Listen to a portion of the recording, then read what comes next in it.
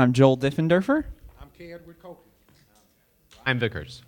And this is FGCon 2023, the last session, the conference for being rooted in the gospel. We're just going to close with some questions for these two fine gentlemen here. We're going to start with maybe an example that we haven't heard yet. Dr. Vickers, in his breakout session, talked about discipleship as, or discipling as something if you're doing it well, you're not doing it from behind, like this pushing, shoving someone down the path, but you come alongside someone and gently guide them. So as you gentlemen reflect back on your life, who is someone that none of us would know who did that well for you? And we can start with Dr. Vickers. Okay, well, there's lots of people I could mention, but I'm going to mention actually a professor of mine that I met at when I was at grad school at Wheaton, who actually I was there at grad school, but he was in the college, and I needed to brush up my Greek skills as whatever they were at the time, and so somebody suggested, well, why don't you go take, just sit in on these classes up at this, up just means up the hill, at the college. And I was like, well, I mean, undergrads? And so, it gives you some idea. And I went up there and so from day one, I met Scott that day. From day one, I was challenged by him. And I spent every minute I could from that day for the next 2 years straight, where he would meet with me. I wasn't the most talented student. I wasn't even one of his college students. I was a grad student who's sort of migrated up there, right? And here's the thing I want to talk about. When I first took a class from him for credit, it was a class on the exegesis of John, and I was borderline. I don't mean borderline like students today is they're borderline like A, B. They're like, I'm getting ready to fail. Well, B's a pretty good grade. I was sincerely borderline, and I came to Scott because I came up with a solution. What I'm going to do is I'm going to switch from Bible to theology so I maybe don't have to worry about Greek, right? Which I love to tell my systematic theology colleagues all the time. My second choice was to go systematic theology, so I'd not read the Bible, just read books. And so some of you are mad, right? And you don't even teach systematic theology. Imagine how mad Bruce Ware gets if I say that. And so I went to Scott and Dr. Hafer at the time. I was like, here's what I'm going to do. And Scott said, yeah, you could do that. And that would work. He said, but here's a question to ask yourself. What difference will that decision make down the road? And he said, are you more worried, are you more concerned about getting a bad grade, possibly the worst grade, or are you more concerned to learn to read the Word? You have this opportunity to learn to read the Word of God in its original language. Which one of those means more to you? He said, your ego or this opportunity? And I just will say, that is one of the moments I can point to that in that little moment where he both got sort of beside me, but also, right, he just laid it on the line. I'm not kidding. I'm not exaggerating. That little conversation, which took maybe 5 minutes, that was the conversation, honestly, that led to me sitting here today. Because if I hadn't done that, if I had gone the other way, which had been a legit thing to do, if I had gone the other way, I'm not kidding, virtually every step along the way, none of those steps would have happened if I had pulled out of that particular class, because I certainly would never have ended up as a New Testament prophet Southern, just from that one little moment. And that was the impact he had. So he was both leading me, but also kind of calling me out. And then he spent the next, that was like a half a semester in, half a year in. He spent the next year and a half meeting with me at least once a week at the coffee shop there at Wheaton, just to guide me and mentor me. And again, I wasn't the sharpest student there, but he took from his time every single week and met with me. And you know, the more I reflect on it, it might not seem very dramatic to you guys, but every time I think about it, like, virtually nothing that happened to me since would have happened in God's providence apart from that little conversation and then the time he took with me over the next year and a half. Wow. So I too have several people that I could point to, but I'll just speak to the one that comes to mind right now. Reverend Hezekiah Brady was a pastor in a Reformed church in Pembroke, Illinois, which at the time he pastored was the poorest community in the United States. He was only African American in that, what is it called, classis or that denomination. He was probably about my age now when I met him. He and his wife had been married at that time a good 35 years or so, and he was still very fresh. He was disciplined in his Bible study. He and his wife loved each other, and they obviously had a beautiful relationship. So I said, okay, whatever this guy got, I want it. So I started stalking him and hounding him, and, you know, eventually, somehow or another, got them to adopt me in the family. So his wife would come over to our house. My wife and I, at the time, had been married about 4 or 5 years. His wife would come over every Thursday and sit with my wife and just disciple her. And Pastor Brady would come to my office, or I would go to his office, and we would just sit and talk. In college, I came out of the Navigators, and that was sort of a very regimented sort of discipleship model. They would just come to the house, you know, and sit with us and talk to us. We would go places with them, and he left an indelible mark on me just as a Christian man and as a Christian husband, and then as a Christian pastor, because he pastored in a very hard place. And he did it well. He was very serious about his expository preaching ministry. He wrote a whole lot of books because he would turn his sermons into books. I missed that part. I'm sure he would be, I won't say disappointed, but he would probably be challenging me now, given the fact that he wrote so many books. Okay, what are you doing? So as it relates to just godliness and what it looks like, he epitomized that for me and just sort of modeled it.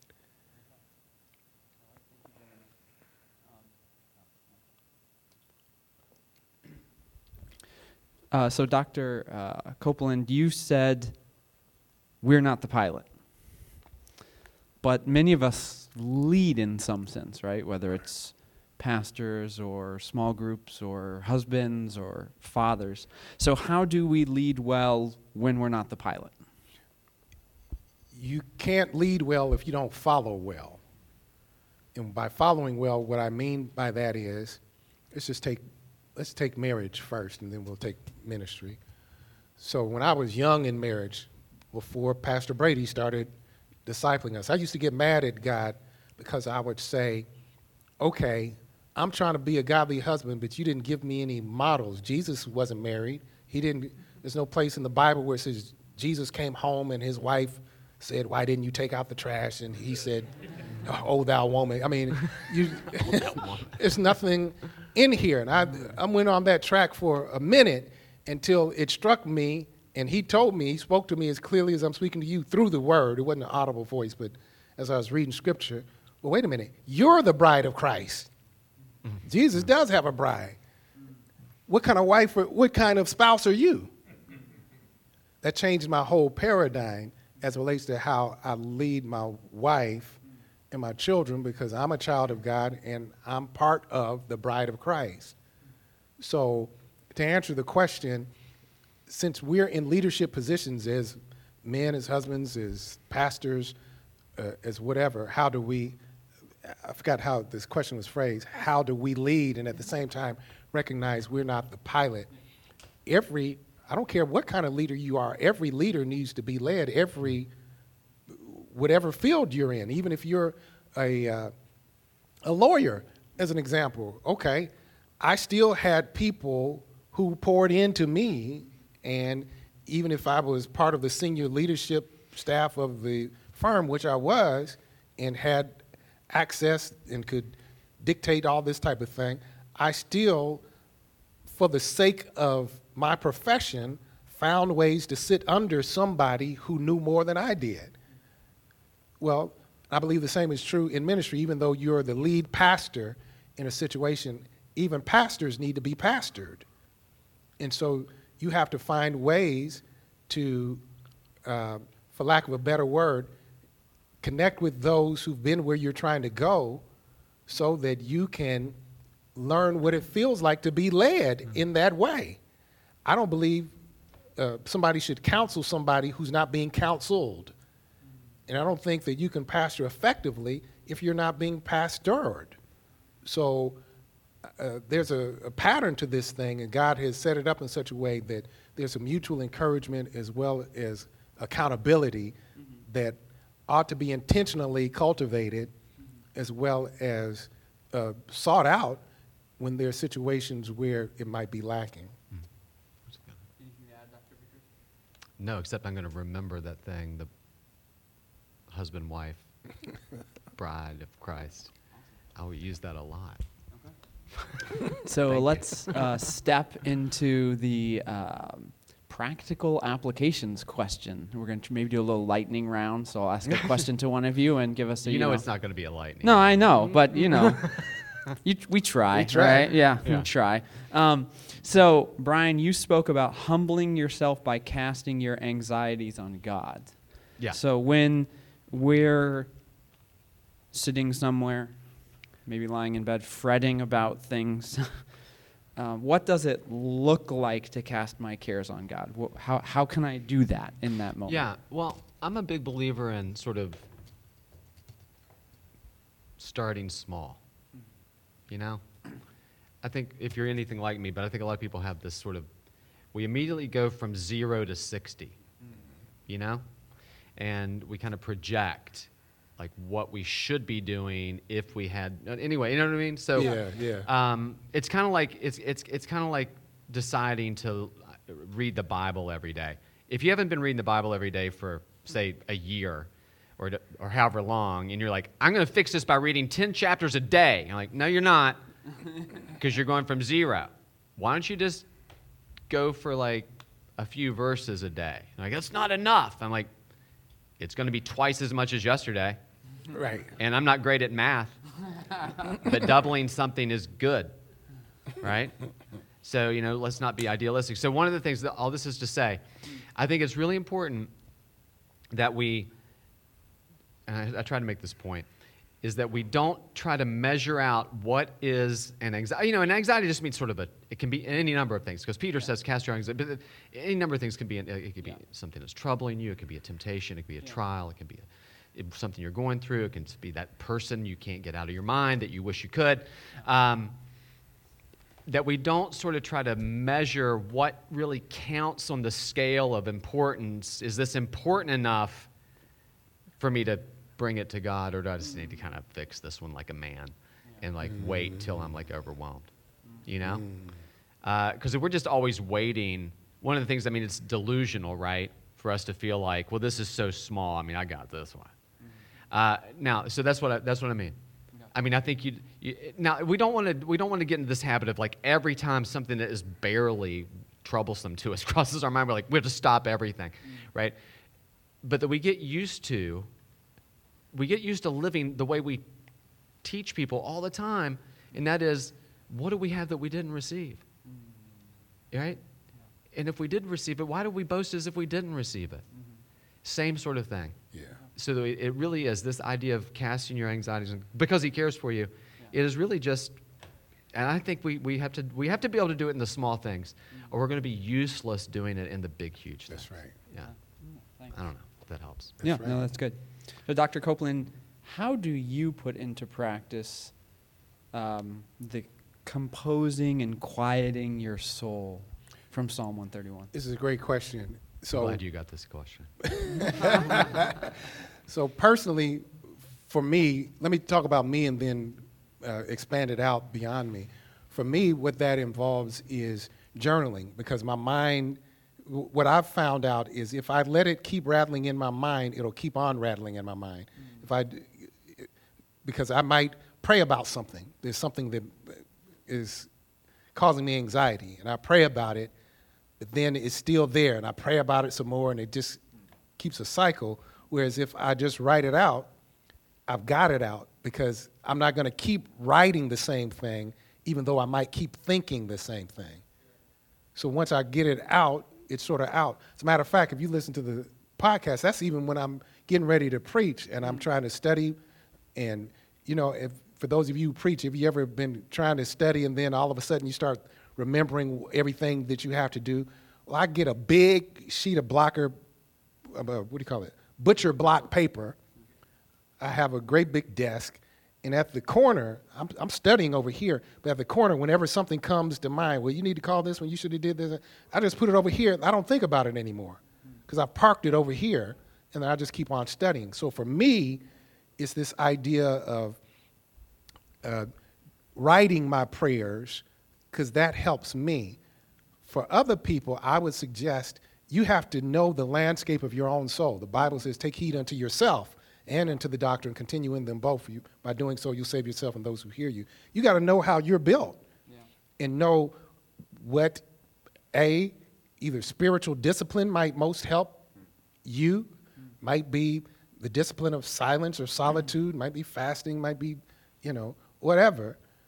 And then B, I think is useful to, I don't know that you can beat memorizing and meditating scripture on that pressure point that you're most likely to exhibit anxiety about, so that the word itself will start doing some work in you, and the discipline of even trying to memorize it will help you.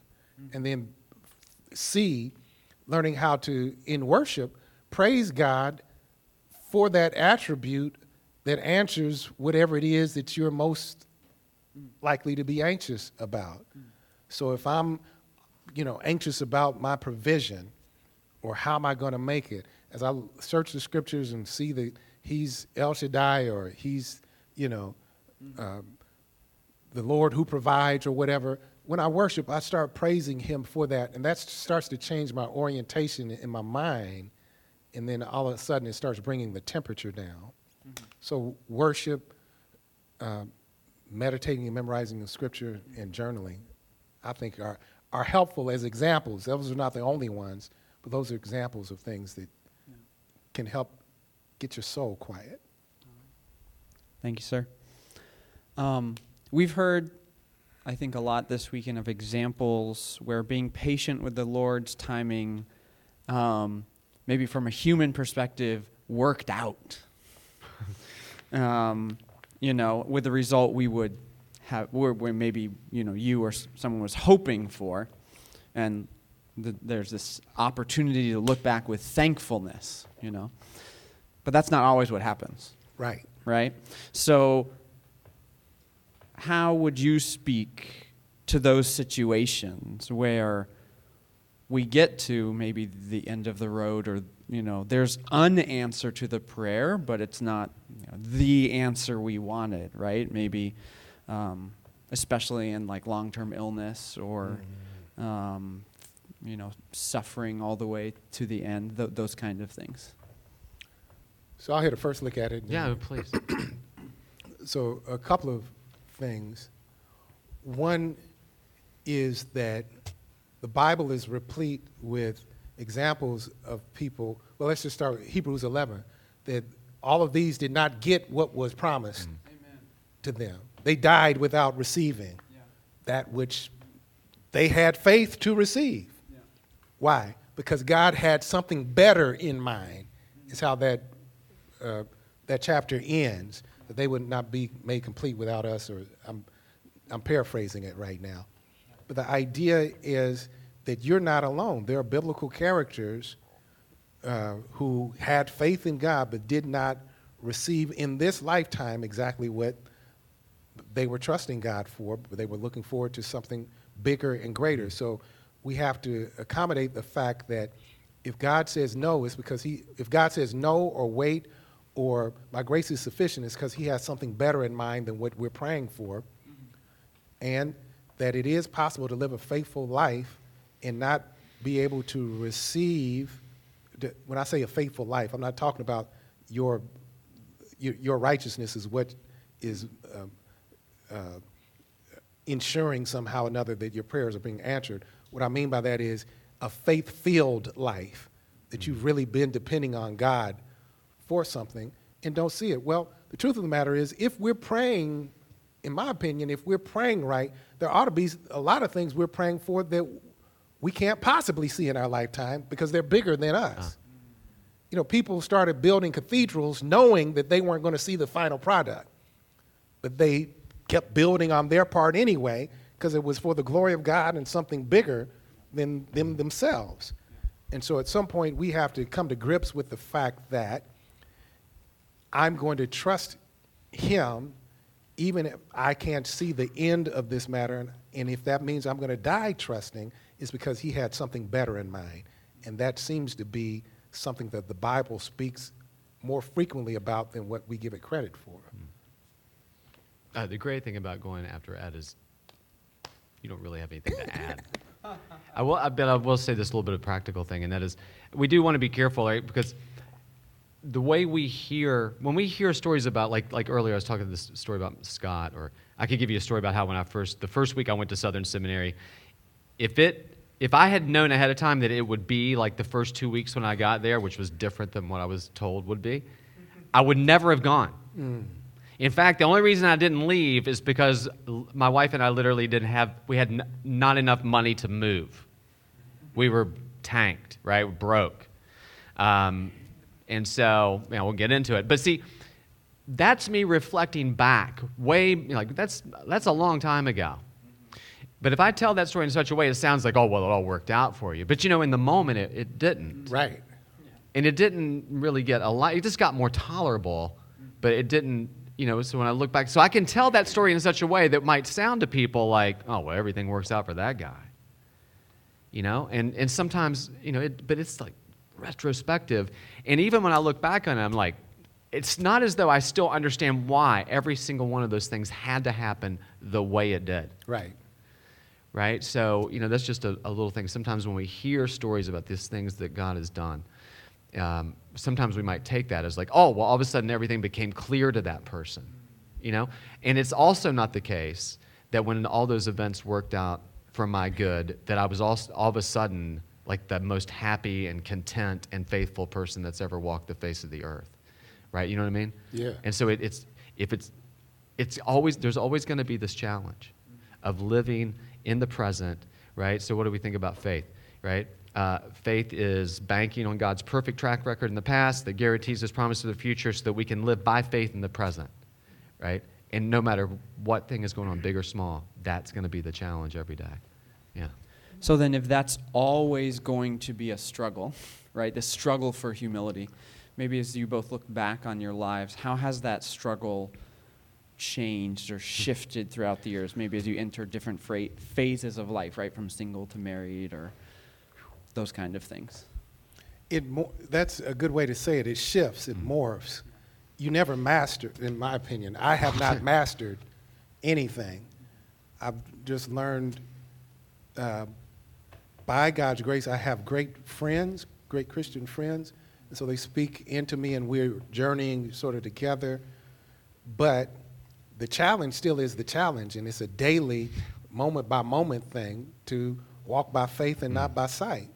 Now, it changes just like raising children change. So my children, my youngest one is 21 now, but they're still my children. It's not that they don't need daddy anymore. It's just they need me in a different way than they did, when they were in elementary school. And fathers who have adult children understand what I'm saying here, that daddy still needs to be present. It's just present in a different way. And the same is true in terms of faith and sort of processing my past and thinking through, how can I be faithful right now? The challenge is still there. It just morphs because there are different challenges that come with different phases of life. So now I'm faced with the challenge of aging parents in my own frailty when that wasn't a challenge, say, 20 years ago. But it's a challenge now. Some people say, well, you're not that old. Well, I'm the oldest I've ever been. So this is old for me. So old age, that's a challenge type of thing. And so you gotta adjust with every season of life to see what does really depending fully on God look like in this season. Yeah, that's a great answer. I can remember when I mentioned this at one of my talks. When I was doing a pastoral internship, I was preaching through preaching very poorly through 1 Thessalonians. And I was preaching to, seriously, the audience was quite an elderly audience, but on Wednesday evenings. And I made some stupid comment, right, which I don't even want to, I'm just going to say it out loud. I have nothing to lose. I said, now, I understand for a lot of you, this isn't going to be a problem, like keeping your body in purity, right? And implying like, you're kind of past your sell-by date on these things. And I was like, now I understand that it's not really a problem for a lot of you anymore. And I try to make some illustration. And they sort of chuckled. And after I was over, this old guy, old friend of mine, I knew him from forever. He came up and he's like, son, and he was like poking in the chest. He said, I understand what you're saying, but here's what you don't understand. The problem you're talking about, you're only dealing with the superficial part. He said, the problem that you're talking about comes from in here. And he said, I'm just going to tell you right now, the older you get, just because some things don't work anymore, doesn't mean that where the problem lies has stopped. And he said that makes it a whole new ball game. And I thought, yeah, message received. Right? It didn't mean much to me then, but I just will always remember that. I thought it was a good illustration of like, hey, it's not like this problem goes away. It just takes you're in a different time of life, and it takes on sort of a new, you cut off one, you cut off part of it, and it grows back, right? Mm-hmm. So, I don't know. So I think we've spoken a lot about leading, right? Husbands, pastors, that kind of thing.